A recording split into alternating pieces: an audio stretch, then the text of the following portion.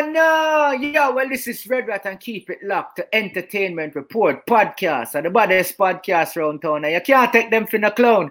Hey, you girl in the tight up skirt. Keep it locked. What's going on, ladies and gentlemen? This is Muscle, and this is another Two Line Music Hut's Entertainment Report podcast. And today we have a 90s living legend in the building. Listen, this man gave you songs like Shelly Ann, Dwayne, Tight Up Skirt, Cruise, Big Man, Liquor You. Listen, he had crazy hits in the 90s. To this day, he's still putting out crazy music right now. You know who we have in the building today? We have Red Rat in the building today. What's going on, big boss? Oh, no. Well, God must have blessed up yourself, my G. Yes, man. Maximum respect for joining us here on the Entertainment Report podcast today. Yep. Yeah, man. Thanks for having me on the program, my brother. Yeah, man, for sure. I don't know. No, I know guaranteed 1000%. You will not remember this, but listen, this was like about 12 to 15 years ago. We did an interview. And in this interview, you said to me, listen, help helps. Just those two words right there totally change everything wrong. I've never thought about it that way before. Yeah, man. I grew up. I'm a countryman, so yeah. I grew up with a country mentality, knowing that whatever you put out there in the universe definitely comes back to you. So I tend to live my life just wherever I can help to anybody in the world. I know it's gonna come back to me. So I have to put that out there. For sure, 1000% guaranteed. Let's get into the history of Red Rat, because you got a lot of history. You know what I mean? And especially being in 2020, there's certain things that people won't know that we want to just bring them right up to speed right now. All right? Let's get it. Let's go. Music business. How did you enter the music business, and why did you decide to be a DJ opposed to like a selector, a singer, or anything else? Why a DJ? Well, I entered the music industry from the day one when I came out my mom's and the doctor slapped my butt and I started to cry.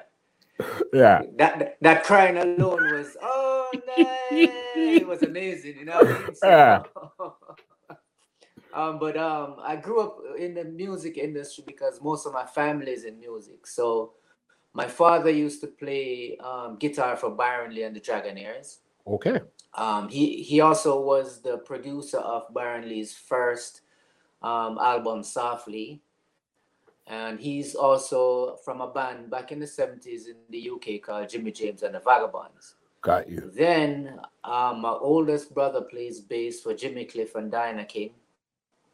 And I also have a brother that plays drums. He used to be from the band in Jamaica called the Mob Band. They used to back Beenie Man and Bounty Killer. Yeah, the drummer is my brother. And my other brother was a DJ on IRI FM, DJ Shinehead. Yeah. Steely and Clevie. Clevie is also my uncle. So it's a whole family affair. What? I didn't know that it went that deep. I knew, okay, I can't sit here and lie. I knew about your dad playing for Byron Lee. I knew you had two other brothers that were in something, but I didn't know it was this serious. Yeah, man, it's a whole family affair. But I didn't get it easy. They gave me the run for my money. I had to prove myself. Yeah. I was the second to last out of 5 boys, and when you have all big brothers, they ain't gonna play soft with you. They'll make sure give it to you. You know what I mean? So I get it rough. Yeah, I believe you. So now you're dealing with Steely Clevie, that's production. You're dealing with people playing instruments. You're dealing with backing band and stuff. So why did you decide the artist route? What made you decide to say it? And especially DJ opposed to sing? Because they didn't want me to touch their instruments. Yeah. But I mean, I play 4 instruments. A lot of people don't know that about me. Like I play 4 instruments, and I've been producing since 1999. So I play the drums because I learned from my brother. I play the guitar because I learned from my father, and bass as well from my brother. But I play piano by ear.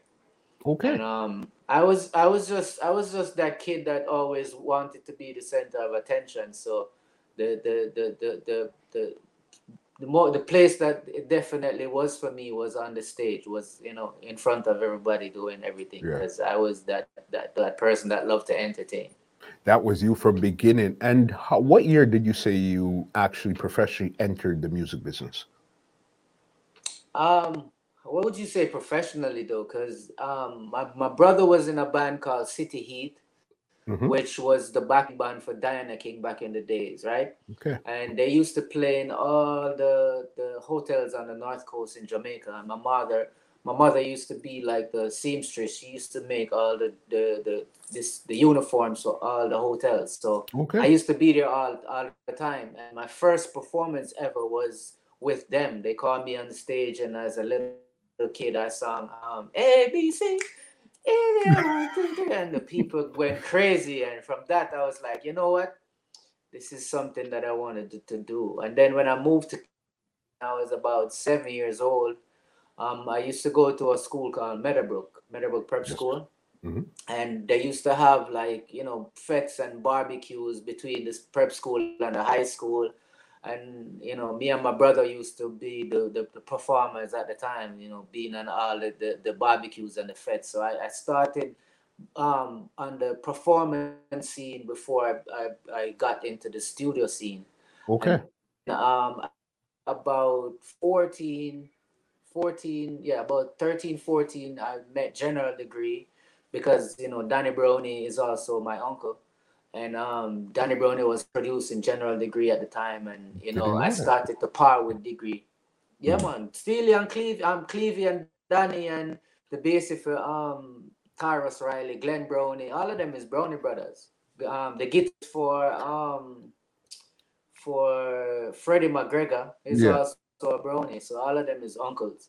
Okay. So, but when I was in about 14, that's when I started to part with General Degree and go into these different studios. And even though Danny was my uncle, I wasn't allowed into the studio until one day I said to him, "Yo, some can DJ."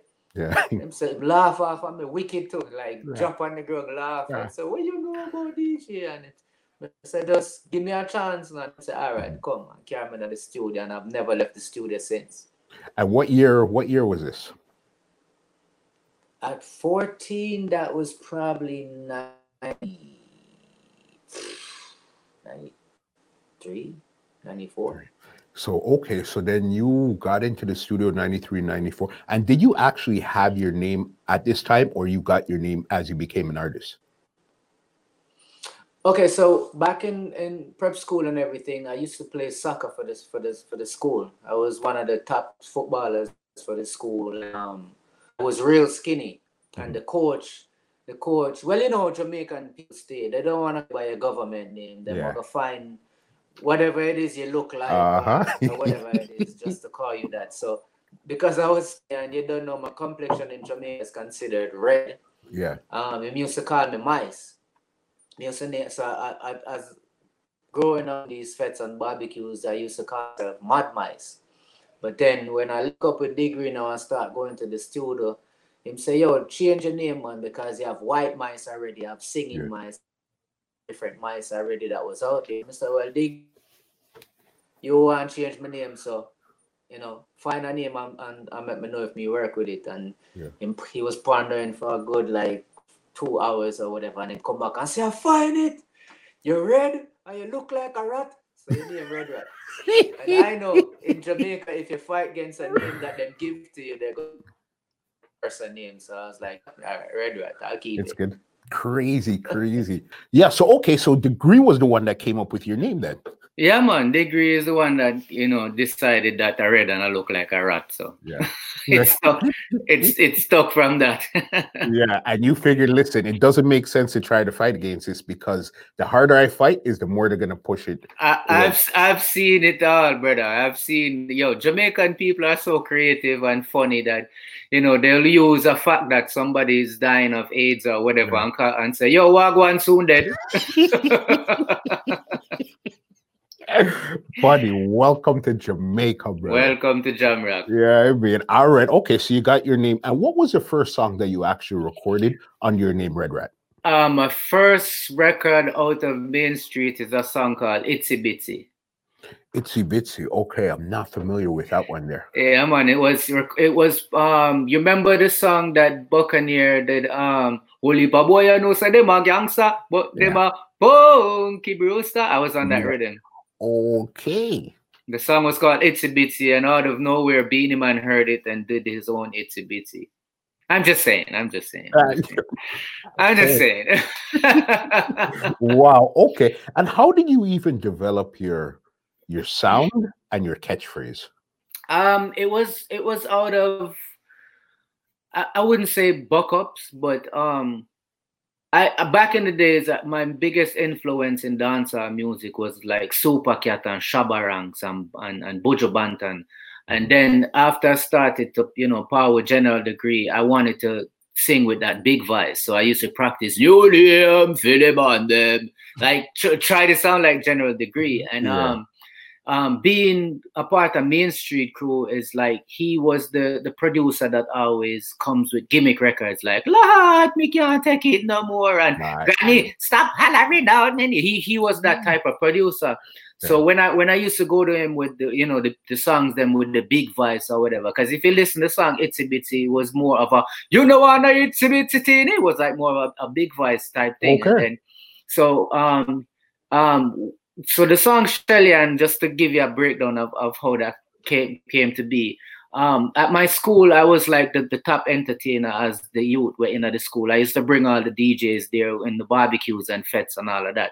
So when they would have like a barbecue or a fete, they would call me. So they had this Miss Meadowbrook, which is a beauty pageant that they keep for all schools. So I was a part of the bringing the entertainment for the Miss Meadowbrook pageant. Mm-hmm. So there was a girl who entered Miss Meadowbrook, who she actually won. Her name was Shelly-Ann.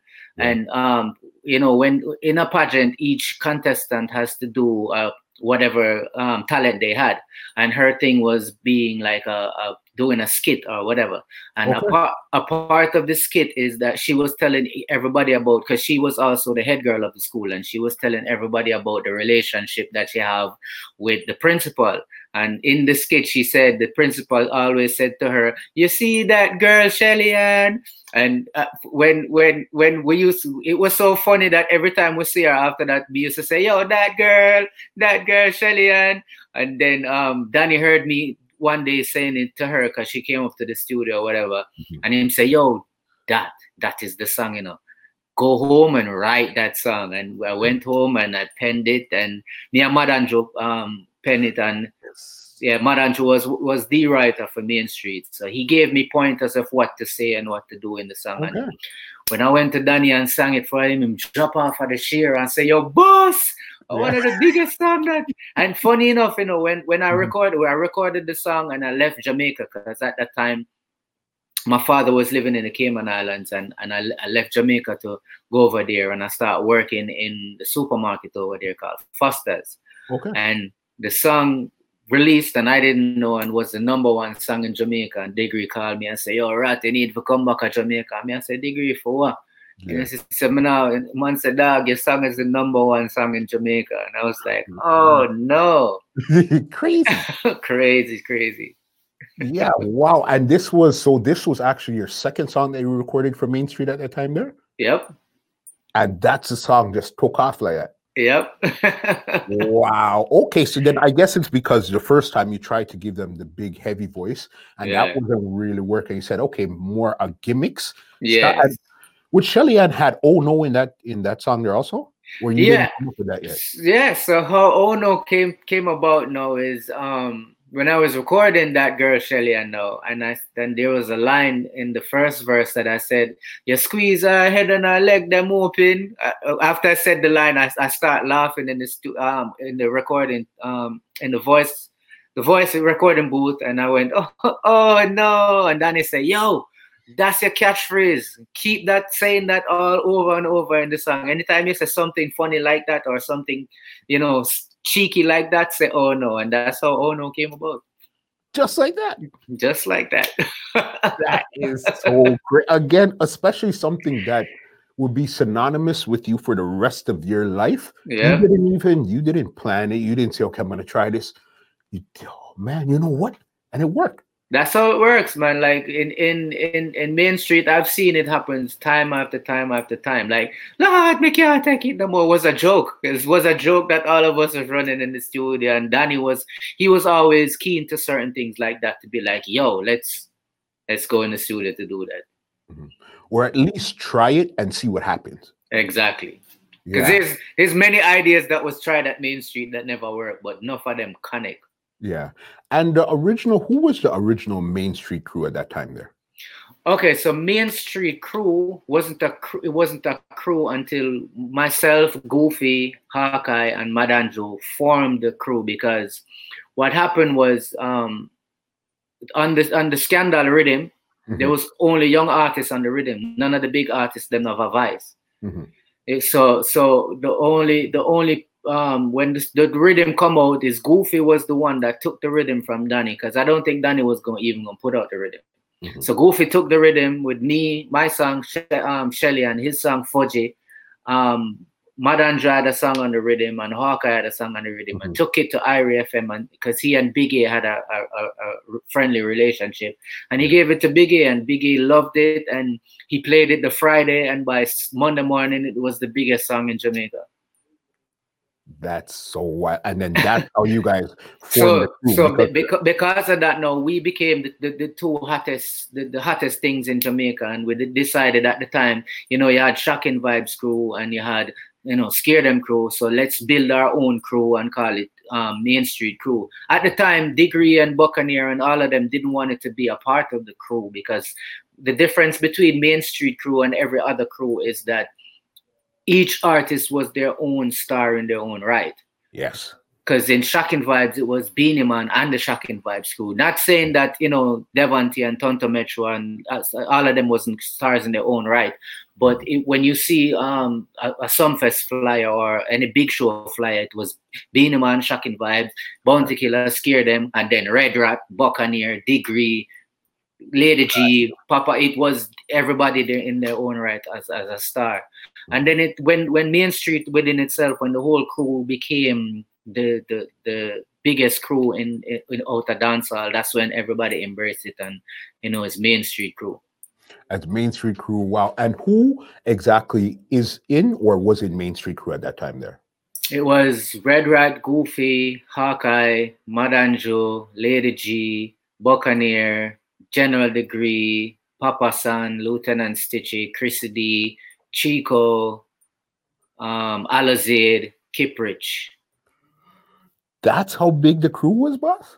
Yeah, I don't think I left out anybody. Hopefully I didn't. Yeah, that's like about 13 of you guys right after that. Yeah, man. I didn't realize, I know the Lady G part and all of that, the Hawkeyes and stuff like that, but I didn't realize that Papa Richie Stevens too. Sorry, I forgot about Richie and Junior Tucker. So it's like 15 of us. Because I remember the first time we went to Costa Rica, everybody came, and the whole plane was full of us, and it was like, yeah, this is a movement right here.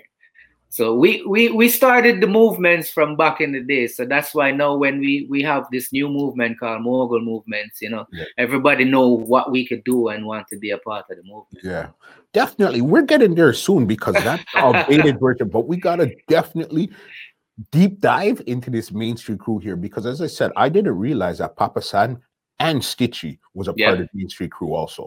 Yeah, man. They were the original members. It was Stitchy, Papa San, Junior Tucker, and General Degree.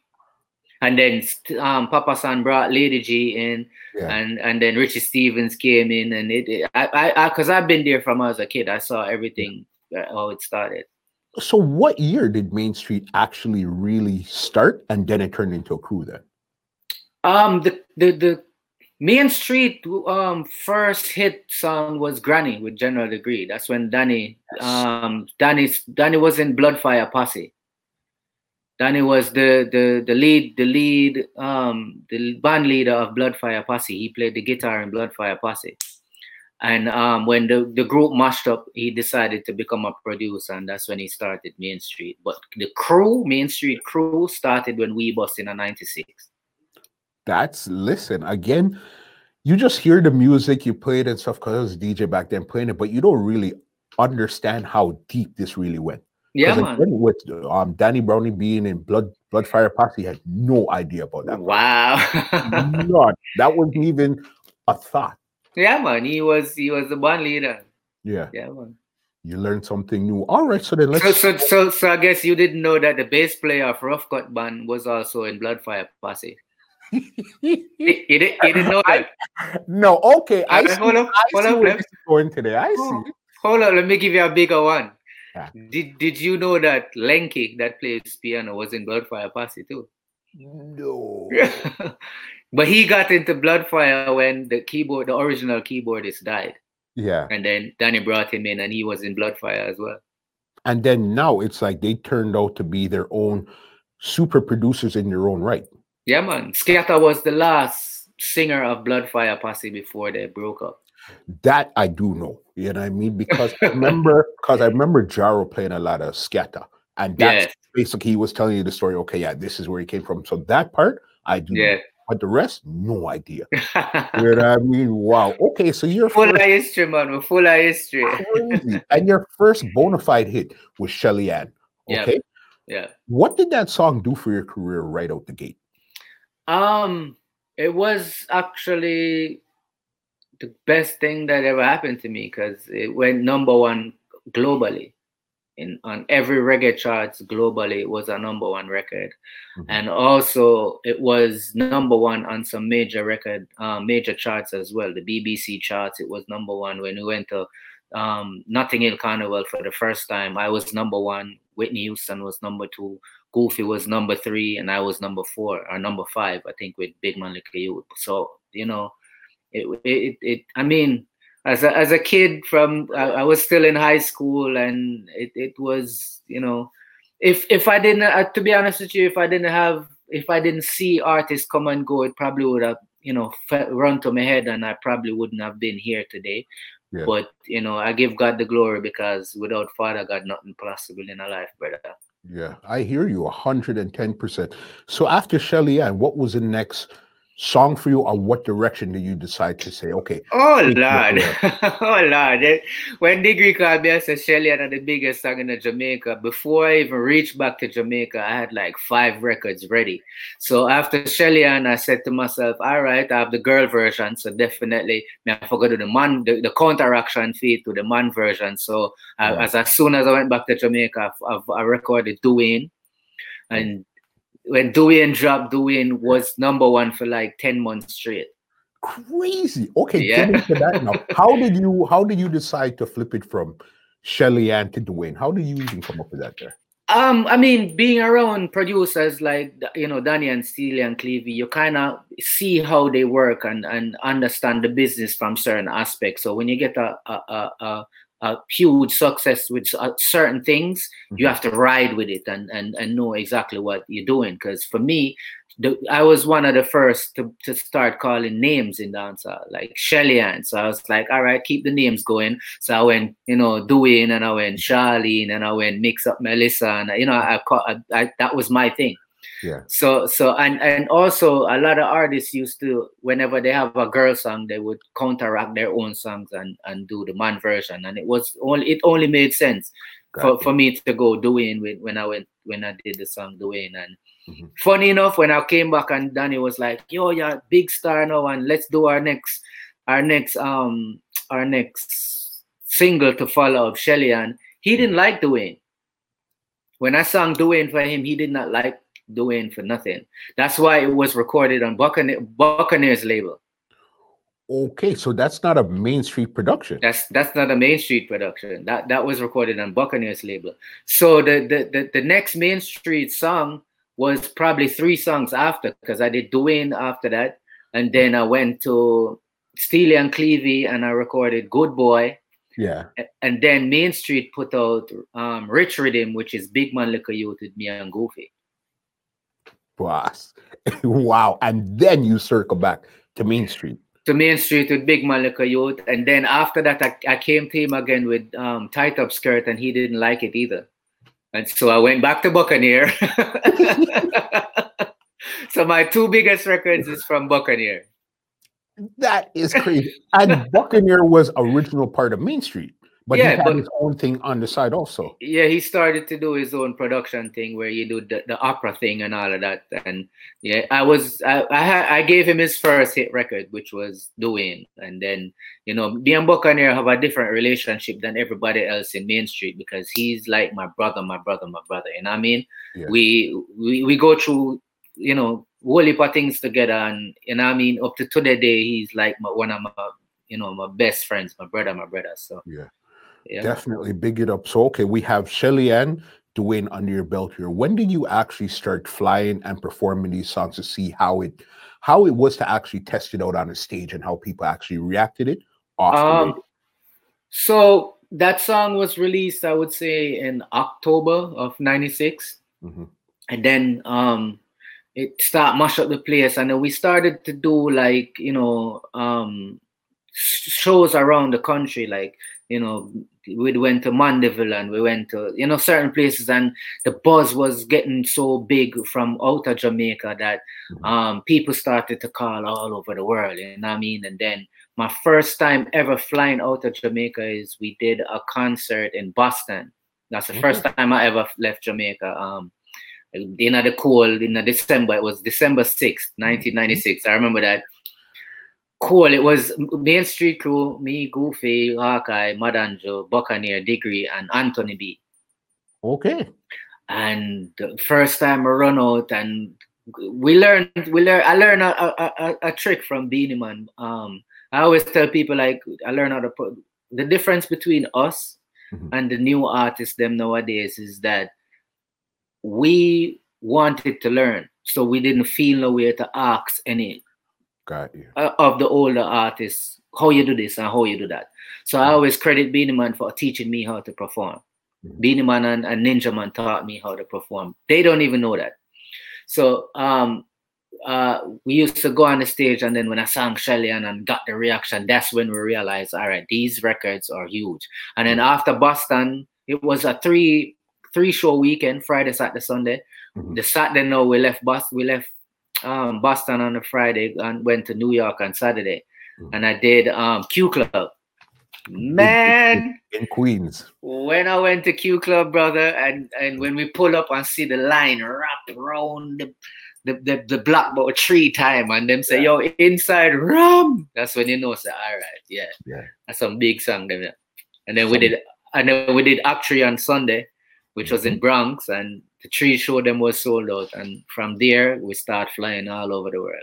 Yeah, and this time you just had 2 songs, or you only had 1 song out at this time there? We had we had Shelly Ann, Good Boy was bubbling, Big Malika Youth was bubbling, and then I just recorded Dwayne, but it never catch yet. So when we do Dwayne now, we did a show in Mirage nightclub. This is before Sting, in December, same way. It was Main Street Crew and Club Ram, same way. And I tried out the song, and that was one of the fastest records to bust for me as well. When I tried out the song, the whole place lit. And then Buccaneer put it out, and the DJs them get it already, and blah blah blah. So this is where the performance thing come in, where Beenie Man taught me, where when we did Sting, we only had that's when Shelly Ann and Fudgy was the 2 biggest records. Beenie Man said to me, say, listen, you have 2 songs with the people them know. Start with your biggest song. I mean, I say, I'm mad.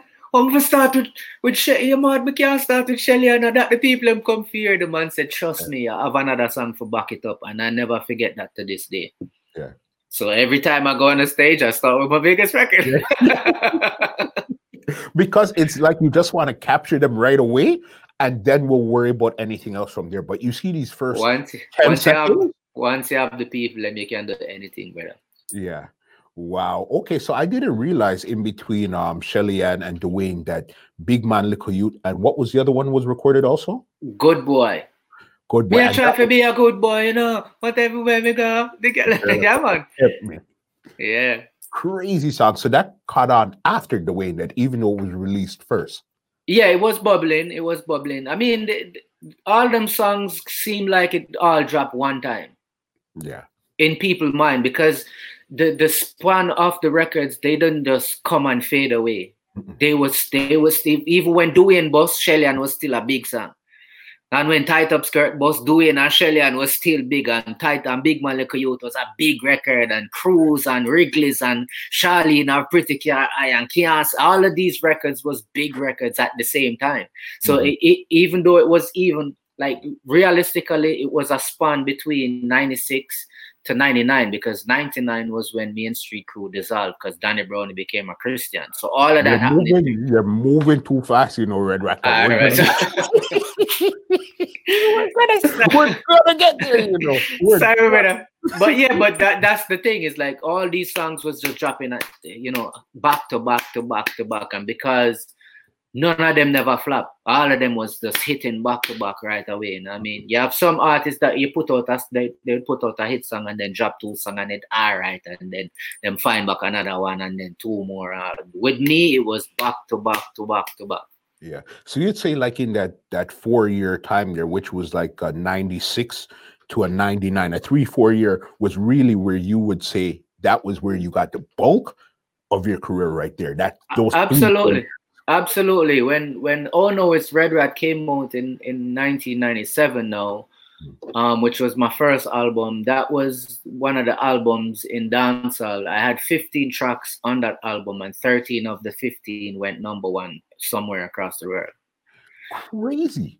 Yeah, and as a little youth, I always aspired to be like, because only 2 albums you can compare with Oh No It's Red Rat, and it's Shabba Ranks X-Rated, and Buju Banton Mr. Mention, where every song was a hit song on the album, you know. And that's what I aspired to be as a little youth, because I used to look up to them artists there and wanted to be, you know, when me boss me want to make sure say everybody know me and everybody, you know, wanted to, you know, Red Rat was for them artists. So you know, Father God bless me to you know, stay focused, because a lot of, let me tell you this, brother, you know much artists diss me. I say, oh, yeah, look a red uptown boy and a country I come from, in a dog. Remember one artist diss me wicked already, and I never call him name yet. And man, yo, come out of music business, man. You're not going to bust in this, man. And I live to see him come back and apologize. You know what I mean? So I mean, I went through it, but it was a great feeling for know, say, yo, me accomplish something when me didn't really want to accomplish in the dancehall. All right, that's big, dear. Because with your album, your first album, you said, what was the name of the first album? Oh No It's Red Rat. What was that process like recording that album? Because did you have out all the singles before and then it was some new songs you're putting on the album, or was it something totally different? Because my break was so quick. What happened was Danny was trying to do the album, but because all of these songs was recorded, because I came back with when I came back to Jamaica, I was loaded with songs. Yeah. So I was just recording. I never spent time to say I'm gonna sit down and work on an album per se. So all these songs was compiled for the album. No Live Nowhere was recorded specifically for the album, which is Street Side of My Bass. Cruising Down the Girls Them Highway, that was recorded specifically for the album. If a girl want try, tell her she not get no blind, and for you. That was specifically recorded for the album. Okay. Buju B and Red Rat was recorded for both albums, because Buju was working on his album at the time, and I got to use it for my album at the time too. So that was, those 4 tracks was specifically recorded for the album, but everything was just songs that made the record for Steely and record for everybody else, and then you just compile everything into one and put it on one. And what did the album do for you for your career? Was it did it really take off, or what happened with the album? Yeah, man. Oh No It's Red Rat is Greensleeve's biggest selling dancehall album to date. You know what I mean? So it's still selling, it's still doing what it's doing, and it was one of those staple albums that everybody remember. If you never have it on vinyl, you have it on cassette, or you have it on CD. I've been places where people pull it out for me to sign. You know what I mean? So, you know, I that definitely put me and stamped me definitely into dancehall as one of dancehall's, you know, biggest artists. And was that the one where you had on the red jumper? Absolutely. There you go. You remember it. And I actually, I thought I lost that red jumper, and I just found it like about 2 weeks ago. Crazy. So that's definitely, I'm gonna put that up somewhere. That's crazy. And you even brought up Buju, because I forgot that you guys had done the song together, the Red Rat and Buju B. How Yeah. did it feel like? Because remember, you said to me when you first started to record, you wanted that big, heavy Buju voice. How Yeah. did it feel like going from a fan to Buju to now being a co-worker where we're actually recording a song together? Man, bro, like the year before that, it wasn't it was in 94 when in Boss 93. Mhm. He was performing for Labor Day.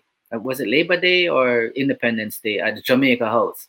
Mhm. And we got the opportunity, because I used to be in a group called Wild Babies. And we got the opportunity to dance for Buju. Okay. And we was rehearsing the whole time, and at the end they switched us from dancing for Buju to dancing for Tony Rebel. So I didn't get a chance for dance for Buju, and I was like, yo, that was an opportunity in my mind that I missed.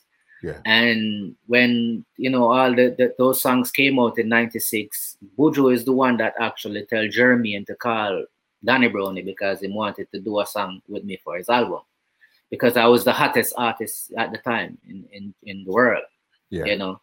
And I was dumbfounded because Buju was a mentor, and I'm still somebody we will look up to as an artist. And when we go down there, I was scared. I was shaking, because you're gonna meet somebody where you look up to for years. And because Mr. Mention actually was one of them albums that I used to use that album to practice. Okay. So I know all of them lyrics, every song.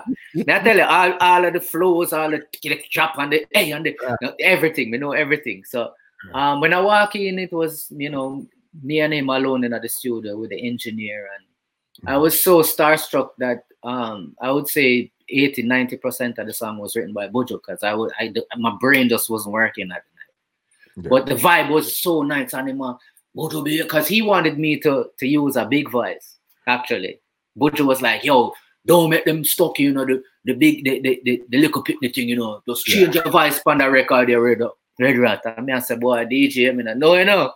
Yeah. And, him get voted out. Everybody was like, nah, man, him style hot, so make him keep using him style. And the greatest thing about that recording, though, is this never happened to me before and never happened to me afterwards. Okay. So after we finish writing the song and we're about to record the song now, I was like, all right, make him go first and then me go afterwards. And Buju was like, no. So they set up 2 microphones in the recording booth, and we were recording the song at the same time. Okay. No. Generally with vocals, you wouldn't get 2 vocals at the same. You get the band would pay everything, so you'd have 7 mics and all those stuff there. But singing vocals, you have the backup. And we was recording that at the same time, bro, and that never happened to me afterwards or before that, and I always remember that, because it was just a moment in my career that you can't say, boy, you did it. Yeah, you did it. The great Buju Banton, and I'm doing something with somebody that I look up to as a little youth. You know what I mean? That's true. And in that moment there, when the album came out, give me another highlight of either recording the album, going somewhere, something about that time there that you remember so vividly to this day. Man, when we did the album release party in London, my virgin, I'm tell you this. And this is where people dubbed me the Jamaican Michael Jackson. Okay. Bro, we did BBC interview. I was being interviewed on BBC. So we drove in and nobody was on the street. We jumped out the car and walked into BBC. Went upstairs, David Radigan. Boom, interview, blah, blah, blah. And everything are going nice, and new album out and it's hottest album, blah, blah, blah. People calling in, yeah, I love you, blah, blah, blah. So when the interview finished, the security ran come upstairs and said, listen, we have to figure out how we're going to get this man out of this building. So I'm like, what do you mean? What go on? The man said, just look out that window. Brother, he said, me look out the window. The whole place full of people. And when me look out, some young lady, I'm like, wow. Whoa. And that used to happen to me in every city that I went to for the first time. First time I went to Costa Rica. First time I went to Uganda. And it happened everywhere. That's so wild. And again, remember, this is something you're just at this time here, you're just 2 or 3 years into your career this time here. I was still a teenager. I can't even believe that. And you were still in school at this time here too? When Shelly Ann came out, I still was in school, but I left school like right afterwards. Yeah, and touring the world and stuff. Wow, that's what we've got. And give me one time, probably a recording session with somebody from that same album. Who else was on the album? With that set, there's one session I remember as well was the song "If a Girl Want Try Tell Her She Not Get No Blind." That was my first time producing. Danny allowed me to produce that song on the album. Okay. So I came with the idea. He was the one that built most of the rhythm and everything, and he sing the background and make Chrissy D come sing something. But also doing the song "No Live Nowhere," recording it with Chrissy D singing, and just seeing the process of most of the instruments on that song is vocals. Boom, boom, boom, boom, boom. That's Danny doing his, and then Chrissy D singing the harmonies and all of that was an amazing moment for me too, because that's one of my favorite records of all time. Yeah, big there. All right, this is when Oh No It's Red Rat. This is the first one here. So then, how much time was it between Oh No It's Red Rat and I'm a Big Kid Now? How much time? I think that was like 3 or 4 years, maybe. I think. It was 3 years, because what happened was now we get into why Main Street mash up. So in 99, Danny decided that he wanted to give him life to Christ, so he became a Christian.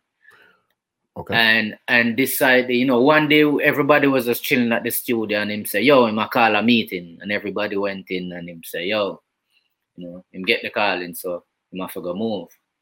And at the time, I mean, you can't wrong a man for the choices we're making in life. So I gave him in blessings. Couple people did upset. Couple people gave him in blessings, and at the time everybody was superstars, and then everybody started to do their own production thing. Goofy became a producer. Degree, me, Buck. Everybody started to do their own production thing, and I think I said this to them all the time that we shouldn't have breaking up, because we could have stayed together and even let Shams, who was Danny's nephew, Shams, the producer that did Can't Sleep, Bodies and all them rhythm there. Okay.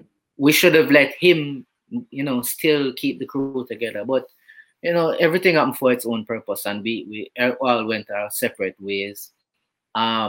And then I started to work on I'm a Big Kid Now, because I was signed to Greensleeve with Oh No It's Red Rat.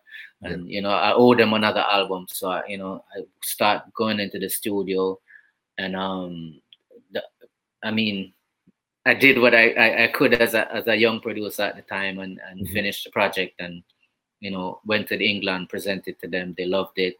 We did the photo shoot and everything and started to promote that. And then my first child was born. So after the I'm a Big Kid Now album, I kind of took myself away from the industry for a couple of years, because I wanted to grow her and let her know who her daddy was, and be there in some aspects of to be a father figure somewhat. And was it easier to make that decision since the mentor, the big man, Danny Brownie, had gone? So then now you're basically out here on your own. So for you to decide that, okay, I could take time from my career now to go raise a family was much easier than if Danny was still around?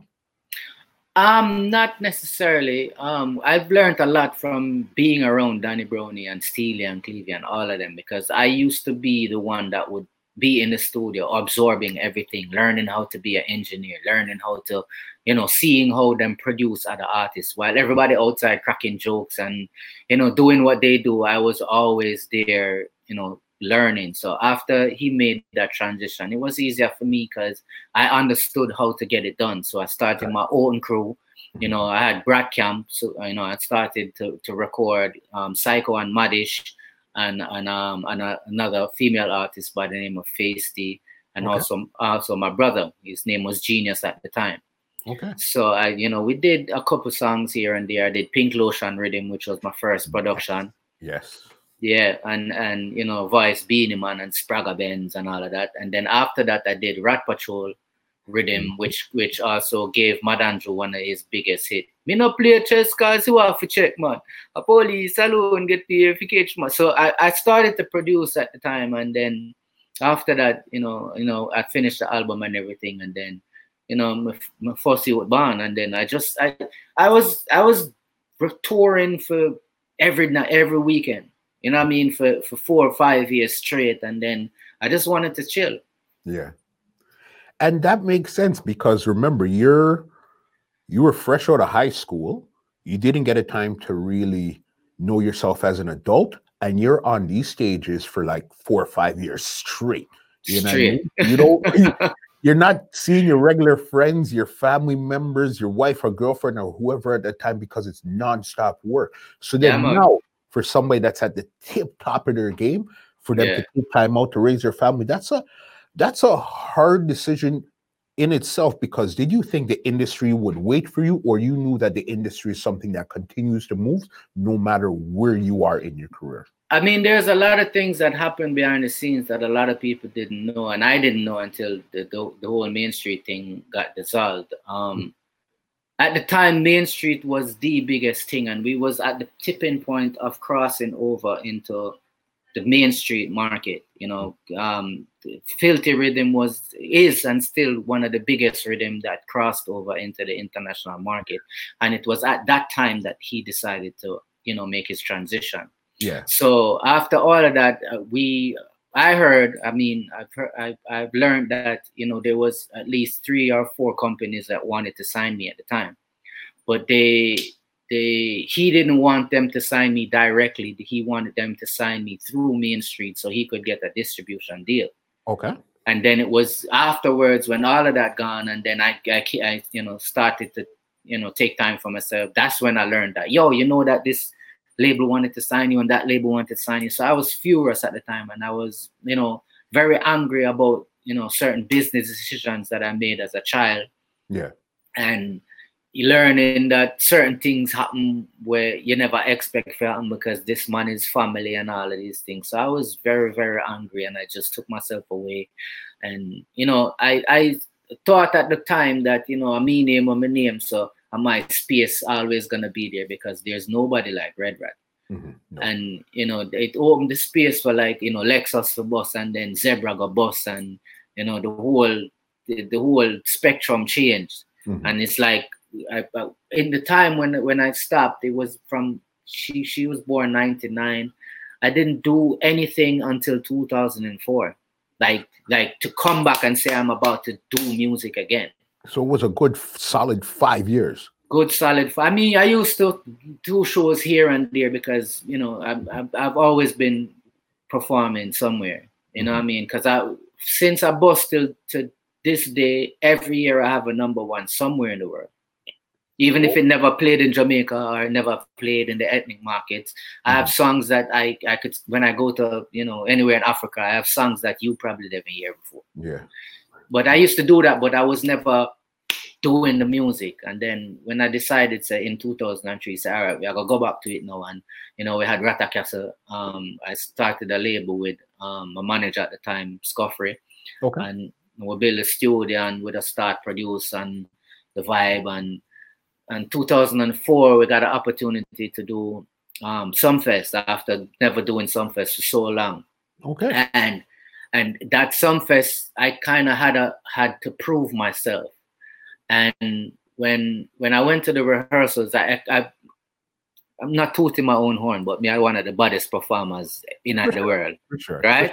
So I had a concept of how I wanted to do Sumfest. Mm-hmm.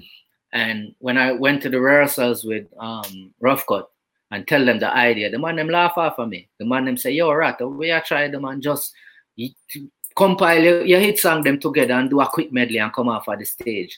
Yeah. That Sumfest, I did 5 new songs. Okay. Only 5 new songs. I did not do none of my hits. I did 5 new songs and mash up the whole place. That year it was me, Maka Diamond, and Anthony D took Sumfest that year. Yeah. That was the year when I was in the Matrix, the red Matrix suit. Yes, I remember that. Yes. And from start to finish, straightforward, and I never sing one song when nobody knows. Yeah. Okay, and that wasn't the plan going in, or that's what you? No, that was my plan. That was my plan. I decided that, yo, listen, I'm gonna show people, say, me not need a hit song for mash up, no show. I'm not going to depend on the songs them that I had. I'm gonna show you how skill means as an artist, or bad means as an artist, because a lot of people kind of underrated me in that time and be like, yo, you're done, and you know. Yeah, you was a kid star. You know what I mean? Your time done, and I was destined to prove to these people like, yo, Uno don't determine my success. And me determine that, and Father God determined that. So the production of what we did was very creative from start to finish. I remember when I think it was Big A who was introducing me. He must say, yo, next on stage. He said, it was right after, I remember this too, it was right after Deliranks was doing Jiggy Time with voicemail. Yes. So I had like six dancers and 4 backup singers. You know D Major? Yeah. D Major was in a group called QT. Didn't know that. So QT is they kind of spawned off of TOK. Okay. But they only did like R&B songs, so they was huge in the high school sections, because they used to go do Boys to Men, and the girls them used to mud over them. Yeah. So and in Street Side of My Bass video, they was also in the video as the backup singers. So I took them as my backup singer, and I had like 4 or 5 dance expressions. Yes. So we created a skit from start to finish. So Jiggy Time was the biggest song at the time, and they was performing, and we was at the gate pulling in with the bus, and they were saying, yo, only Red Rat alone can come in. The rest of them have to steal, because Sharon Burke had her armbands, and you know that's something to go when you're there stage show and bag a mix up and rare. I've decided, say, yo, if I'm not gonna perform how I planned it, me nah go inside, me nah perform none at all. And I heard them on the radio. All right, well, make him stay out there, then we call on the next artist, and blah blah blah. And with us at the time when they was talking with us, well, a reference, and I said, Father God, you know what's best. Yeah. And when Jiggy Time them a sing the song and it had done, I'm here, love for no me Sharon Burke said, let him in. So they open the door, they open the gate at Sumfest, and we driving in, and the MC on the mic says, so ladies and gentlemen, are you ready for Beenie Man? And the place go, are you ready for Bounty Killer? Well, next on stage, Red Rat. This when he said that, bro, you can hear a pin drop. The place was so quiet. Me and man say, yo, jerk chicken, yo, you could have heard everything. And we're like, the bus door open now, and everybody run out. And just the start of the show alone was epic. One of the dancers, the female dancers, one of the female dancers walked out in a full white dress, and she walked up to the crowd, and there was a spotlight on her, and she took up her book, and she says, welcome, friends and visitors to Jamaica. And tonight I'm going to teach you about the Jamaican culture. Yeah. The culture of Jamaican, the Jamaican females, people love to come to Jamaica because of our culture, and also because of the Jamaican females. And she said the Jamaican females, one of the dancers, them come out in a purple hairstyle and stay so. I walk on the stage. And the Jamaican females are so eloquently spoken. I hear she say, Lurleen, you know somebody has some face and the And she said, and also the eloquent way of how our Jamaican men speak to our ladies. And you see the Rastaman from Expressions, Arville walk out and see us crush the knee and say, yo, Skeleton, come here. From that, you see how you laughing? Everybody was on the ground laughing. And I understand. And when we run out and we do my thing, it was an epic performance, bro. I ain't gonna lie. It was one of them performances. And to this day, I can't find it. I asked Winfred them to find the footage, but I'm dying to get that footage. It will be around somewhere. And it's the thing that you really realize is there's a clear difference between recording a song and performing a song. Absolutely. And a lot of people don't get that, because I think somebody in your career right now, if you were to stop recording music, say even up to 15 years ago, you could go on and perform for the rest of your life. Yes. Yeah, man. Yeah, man. I was blessed with a Ratalog that stand the test of time. You know what I mean? My Ratalog. I like that. Ratalog. Yeah, man. A Ratalog, man, when I deal with catalog. Yeah, man. So in my Ratalog, I can say I have at least 5 records that plays in every clubs every night. For sure. For sure. You know what I mean? So I mean, I've been blessed. And that's so crazy. And what do you find is the biggest difference with the industry back then to right now? A whole heap of things, you know, because of the everybody have Pro Tools, everybody can go buy a Pro Tools or a Ableton or whatever. The production quality is not as you know, great as what it was back then, because for us, if one line needed to change into the song to make the song perfect, we would go back and finish it. Yeah. But now each producer now is sending the rhythm to the artist, and the artist voicing himself. Mm-hmm. And an artist not going to be critical within himself to know, say, yo, you know, say that line I need to change, because to an artist, every line are the baddest line. Yeah. And if you don't have that understanding to know, say, yo, this need to change, that need to change, you need to pitch that more, that key that was off key and all of that.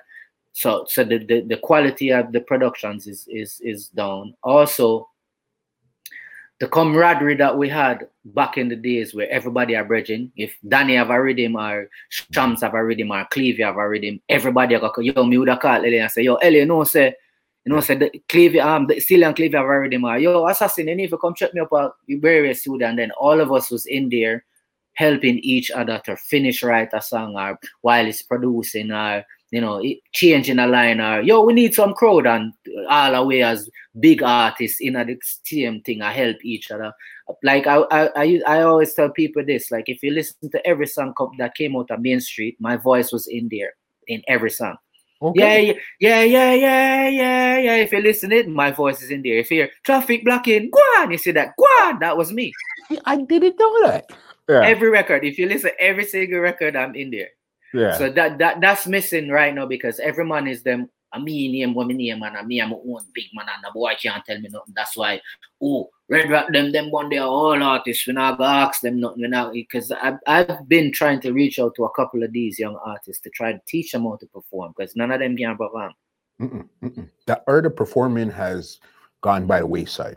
And it's because they don't want to take no telling. They don't want to hear from somebody like me that would give them pointers, like, oh, Beanie Man give me pointers, and Ninja Man give me pointers, and them get pointers from everybody else. You understand me? I said it has to evolve into everybody helping each other. That's the only way it can work. Yeah. No, and you're right, because that's me personally. I find that that's what's really missing, is because one time you get the song, that's cool. Then either the artist is going to DJ it live on a Stone Love, a Metromedia, or Jar, or whatever the case is.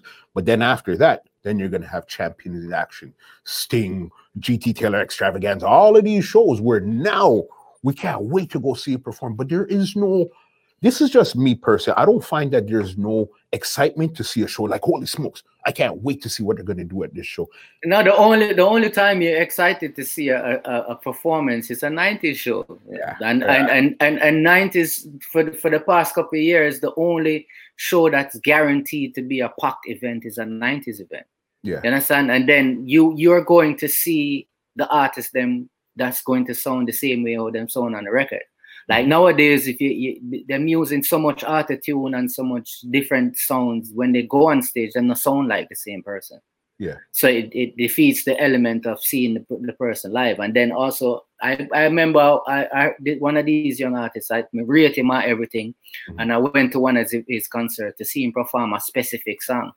And for the whole night, him pull up. And then when it reached the song with me, I'm like, yo, if this man pull up the song with me, pay my money for come see him for, and him pull up the song and come off our stage, I don't want to see him back again. And he did exactly that. Just like that. And that's the art right now. It's either sing a couple long lines, pull up, or sing a couple lines and the crowd sings the rest. There's no interaction. Even the style of dressing, the only show that's left with the style of dressing is Sumfest. That's the only one from me personally looking around. But everything else is just, you just get up and you go and you sing 2 songs and pull up, you go over, and there's no energy behind it. There's no putting nothing into your craft. You know, I've seen artists like Beenie Man in the middle of performance just drop the mic on the floor and start tap dancing. Yeah. No, them not have them craft. And me, in the middle of my show, when I want to take a breather, I just take up an instrument and start playing it. Yeah. And they don't realize that those are crafts to the craft. You understand? So people think you're just entertained, but it's like, yo, I need 5 minutes. I'm tired. I can't sing anymore. Give me 5 minutes. And again, those are little intricate details that most people have no clue. Yeah, man. Part of the show. Yeah, absolutely. Crazy. Let's go through this Main Street stuff here. So you said that 99, Danny Browning became Christian.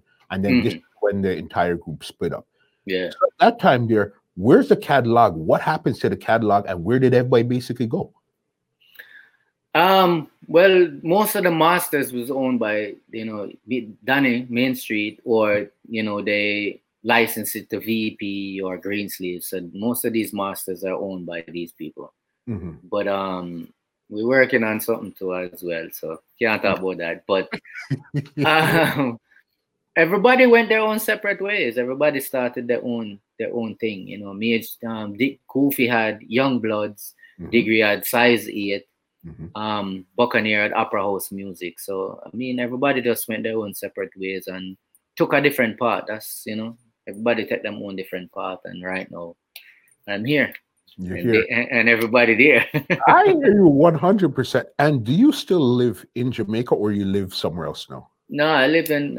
I'm back and forth between Jamaica and Miami. But right now I'm in Miami quarantined. You're in Miami quarantine. And what year or how long ago did you move to Miami?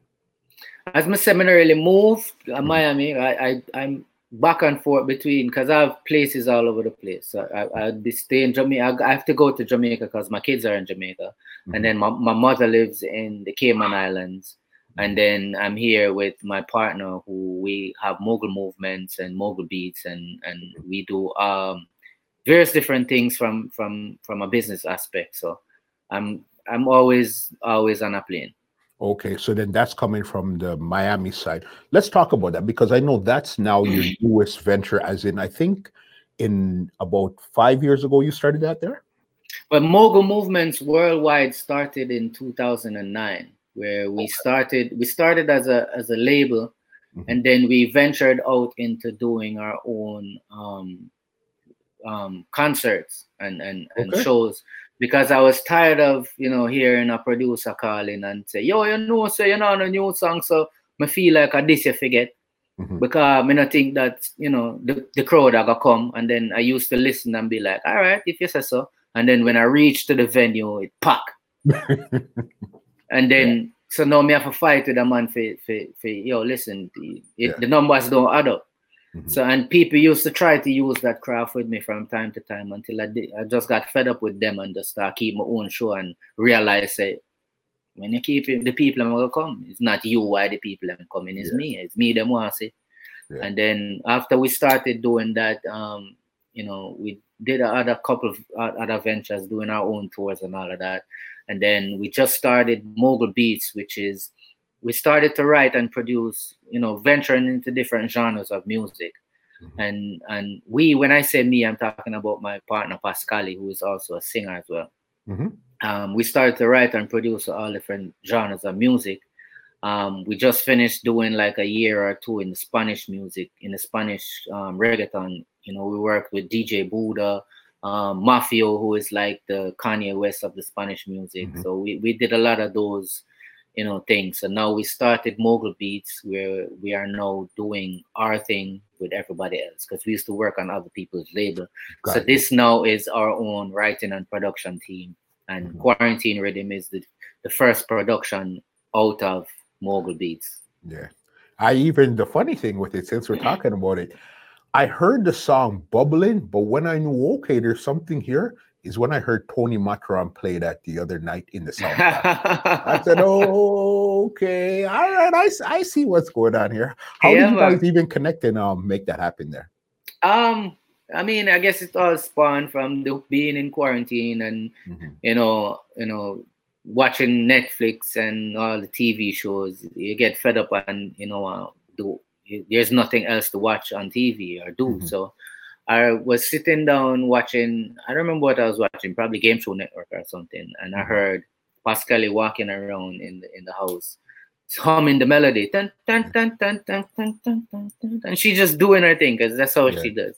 And I was like, yo, listen, that bud, going Mhm. to the studio right now Yeah. and lay it down. So she went in the studio, she pulled up Ableton, and then she was playing the same melody, but she was using a flute. Okay.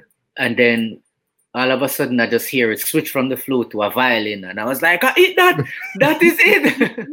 That is it. And then she started to build the rhythm, and I went in there and I kind of help her and guide her and play some of the drum patterns or whatever, and she fill in all of the sounds. And when we hear the rhythm, I was like, yo, me have to jump on the rhythm. Yeah.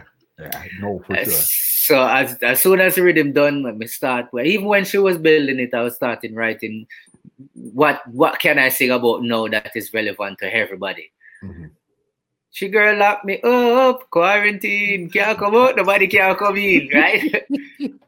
And I recorded on the song and on the rhythm and everything. So she was, we sat down and said, all right, so how much people you want on the production here? That's the first thing, because juggling is not really that prevalent in a dancehall right now. But she said, well, that is what I think what's missing in dancehall. She come from that era there when she flew back from she used to live in Switzerland. Okay. And flew back to the Bahamas when she was probably about 13, 14. So, and her introduction to dancehall was Lady Saw. Baby, Gotcha. are you up for this? So she grew up on Lady Saw and TOK and myself and General Degree and blah blah blah. And she loved that vibe there, and she missed that vibe, because to me that's where dancehall stopped. From when we used to do what we used to do, and to where them other know, it still stop away with it. Yeah. So she said that's the vibe what she want to bring. So she said, all right, she loved TOK, so let's reach out to Basie because she wants somebody with a big voice on it. So reach out to Basie and send him the rhythm, and within no time, in like a day or two, him come back with an idea and say, yo, listen, I have this idea, and we'll look for a female artist on it. Show different ideas, and Pascali has always like Tifa and respect how Tifa do our work or everything. So we set the base, we could try Tifa, and him say, yeah man, that will be perfect. And we reach out to Tifa, and as soon as she hear it, she say, yo, send it right away. And she went to the studio and do her thing. My brother heard I said, whenever I build, we build beats or whatever, there's a couple of people that we send it to just to get their opinion of what they think of it. So I send the rhythm to my brother, and I sent it to him like the night in probably about 9 o'clock, 10 o'clock the night. And when I woke up in the morning, he sent back his song, like he recorded on the rhythm. And I was like, yo, that song I bad, innit? Yeah. Then she was like, yo, listen, we need somebody hot. We need somebody that is hot in the industry, but also is relevant to what dancehall is.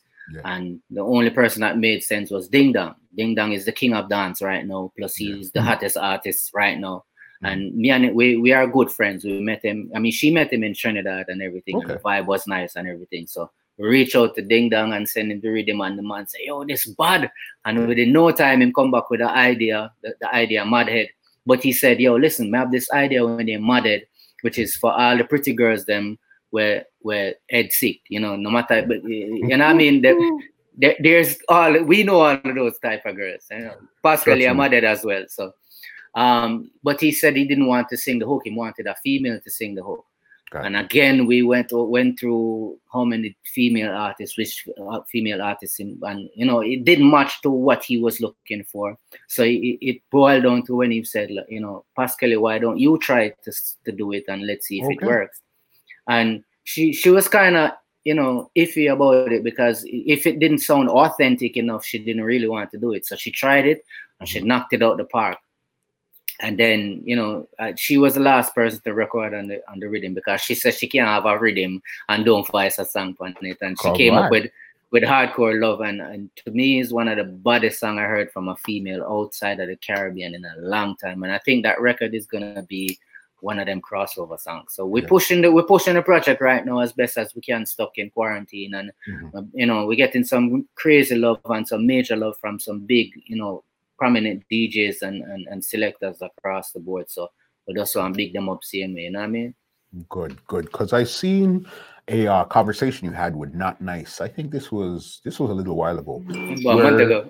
Yes, where he was speaking, where he was at almost like a crossroad, where he felt like he wasn't getting the support for the Juggle It in Jamaica. But then you turned around and said you felt the same way too, until you actually looked outside and understand, listen, this world is a big world out here. Even though Jamaica is the epicenter of dancehall, where everything is. Yes. Yeah. But there's people that you know, that love the culture outside of, you know, what we know it as now in Jamaica, that continues to buy 45s, because records is still selling. Okay. 45s and LPs is still pressing, and a lot of people don't know that. The people in UK buy 45s and still, you know what I mean? And they like the juggling culture, because that's just a different vibe. Like when the artists them buck up and you can run one rhythm and everybody are sing song on one rhythm for the whole time, that energy is different. You see it with the Beenie Man and Bounty Killer Clash, where the man them just go straight with one, you know what I mean? That's just a vibe that no other genre has. And I think the youth them not understand the value of what them have, so that's why them might try run away from it in some sense. Yeah, that makes sense. What would you say was the pinnacle of your career so far? I don't think the pinnacle is reached yet, you know, because I just proved to myself and everyone that, you know, not dead can dash it, because I'm still putting out hits. That plaque right there, you know, we just did 22 million streams on Spotify on a song that's never played one time in Jamaica. Crazy. You know, so I'm still doing what I do. It's a conscious decision when I decided to leave Jamaica at the time, about 12 years ago, when, you know, it was in the time of the Gaza Gully thing, where they must say, if you're not say Gaza, you're not say Gully. Then, when Bounty was like, if you're not say Alliance, you're Appliance. And, you know, and you know, I used to put out songs and people was not playing them, but I used to get calls from other countries that the song big in this country and it never played in Jamaica once. And we'd be flying every week. I'll see everybody were hot in Jamaica, me and them there at the airport, same way. Crazy. We flying out, and them wonder how we must fly, because I'm still putting out good music. Good music don't stop an arm, Manly. At all. Yeah. At all. Crazy. Okay. So then this one, I asked you the pinnacle. What's been the biggest disappointment in your career so far? My biggest disappointment. I use every disappointment as a learning tool. You know, so I don't really focus on negativity, you know. So if you gonna ask me that, I don't really have an answer for that, because I'm focusing on the positive aspect of anything negative happen, because you learn from it and you don't make the same mistakes again. I've made a lot of mistakes, so have everybody in the industry, you know what I mean? And for me to point out a mistake or a down point in my career would be not appreciating what I have now, you know what I mean? And I'm very appreciative that I'm still here after 20 something years in the industry, that I can still sell records. Crazy. 22 million. And especially, what type of music was it? It's EDM. It was a EDM Bombaton record that I did with DJ Buddha. and it was huge in the Spanish market. I just released another EDM track with Eva Shaw, who is she is like the wife of a big EDM DJ, Showtek. Okay. And it's doing very, very good right now. So I mean, I don't limit myself to just dancehall music, or I do every genre, and I'm going to be Red Rat on every genre. I'm not gonna try to rap, and I'm not gonna try to sing. I'm gonna be Red Rat, and that's why my music can go anywhere, because everybody knows who Red Rat is. Everybody know that sound. Everybody know the Ono, and I'm not trying to be anybody else but myself. Yeah, makes total sense. One last question I have for you here. When it comes to your style, that same style that you've had throughout the years, do you think it's actually put you in a box, or that's what actually allowed you to escape the box? I mean, would you put Snoop Dogg in a box? Snoop Dogg has been Snoop Dogg from the day Snoop Dogg come out. And the difference is because nobody sounds like Snoop Dogg. Yeah. Nobody sounds like Red Rat. There's only one Red Rat in this world. There's only one person with my sound, with my catchphrase, with my style of how I write. There's nobody else that's doing it, because it's not like them can't do it. It's just hard to do. Yeah. So until somebody capture the what Red Rat does, I'm gonna always be relevant and not be put in a box, because I am the box. Yeah, makes 1,000% sense, because you're the only person you're competing with is yourself. You're just trying to be better than yesterday. It's not like, okay, there's 10 of us sharing this type of style. So and I'm not trying to write a song bigger than Tight Up Skirt. I'm just writing another Tight Up Skirt. Yeah, you would say that would be the biggest song of your career to this day. Globally, absolutely. Yeah. Tight Up Skirt is my biggest record. I mean, Chris Brown just did over Tight Up Skirt. So, what are you talking about? I didn't even know that. Yeah, I just received the plaque for that one too. Chris Brown. Privacy. Yeah. In his record called Privacy. Hey, you got another Tight Up Skirt. Bring the ass in the door. Say that ass like boom chakalaka. That's Tight Up Skirt, bro. Crazy guy. Crazy. Yeah. And even the song that we just did with Chip from the UK with Steph London and Alkaline, that whole record is me. My girl, come true. That's Shelly Ann, and in the verse him go, me woulda she him. All the melodies was my melody. So crazy. We're still relevant, man. Like 1,000%. And what it is a lot of times it's what people don't understand about this industry. A lot of times, if I see you on the front page a lot, you're not really making as much money as this person that you're not really seeing a lot. So then it's either, do you want the fame, or are we trying to make some money? Because generally, fame and money generally don't go in the same. No work together, because to get the fame, you have to spend money.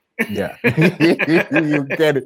Before I get you out of here, give me a wicked 90s medley before I get you out of here, please. All right, boom. That one are deadly. Yes, it is deadly. That one I call the Red Rat medley. That one are deadly. Yes, it is deadly. That one I call boom. Sure. And that girl, Shelly Ann, she go like she nice enough. One bag of man, that girl, Shelly Ann, another that one, and this one, boom. Me woulda shame. Me and you a friend, but just me do weird. You can't have a girl and every night she complain. Me vex enough cause you a give man bad name.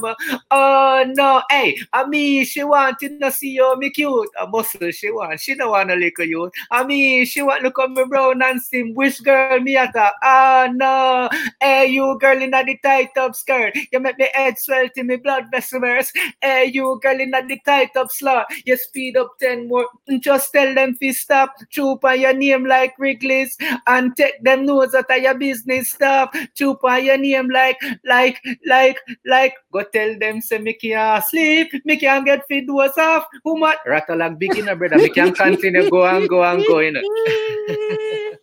Listen, it's like one thing I noticed with somebody like you is you've done something, as we're gonna call it your name. Okay, you see, there's the dog and the rat. With having a catalog is what makes the most difference in the world. You see, like right now, how you're sitting down and you're not touring and stuff. It's your catalog that's bringing in. No, it's not the catalog. It's the ratalog. Ratalog. It's the ratalog. These are my babies right now. I hear you. This Cavalli and this is Coco. Cavalli and Coco. I'm two done them, you see me? I hear you, boss. Yeah, man. It's But yeah, because man, of it's because of Ratalog. the Ratalog. The Ratalog, I mean, as I said, I'm blessed with the Ratalog that allows me to still, travel to places, bro. Yeah. So Crazy. Red Rack, this conversation was freaking amazing. A lot of stuff that I've learned. And I know you only told me 2% of the history. You know what I mean? 2%. this conversation would be like 10 hours long if we get deep into it. Yeah, because it's crazy. But again, hopefully as soon as all of this is over, we could connect in real life. I'm in my studio. Hopefully you come to kind of sit down in the studio and we'll really chop it up the real and proper way. You know what I mean? Yeah, man, absolutely. And again, thanks for having me on your platform, my brother. And anytime, just keep the link going. Yeah, all the time. Give them some contact info if they want to check out what you're going on or anything right now. The floor is yours right now. Yeah, man. And anything you need to know, you can check out my website at redratmusic.com, or if you want management and bookings, just link Mogul Movements Worldwide at gmail.com. That's Mogul Movements Worldwide at gmail.com. And on all social media, it's at Red Rat Music. Twitter, Instagram, Facebook, all of them. Mm-hmm. Don't you find social media to be almost like a miracle? Imagine you had social media back when. Can you imagine? Can you imagine? Crazy. Nobody couldn't talk to me. Crazy. No, I can't wait to actually get this together and put it out. I got a lot of episodes, but can't wait to put this out. But thank you so very much. Epic conversation. Respect, brother. Mogul Movements Worldwide. You see me? You understand. Well, ladies and gentlemen, this is Muscle, and this has been another Two Line Music Huts Entertainment Report podcast, and we are out. Bam. This podcast is brought to you by www.twolinedmusichut.com.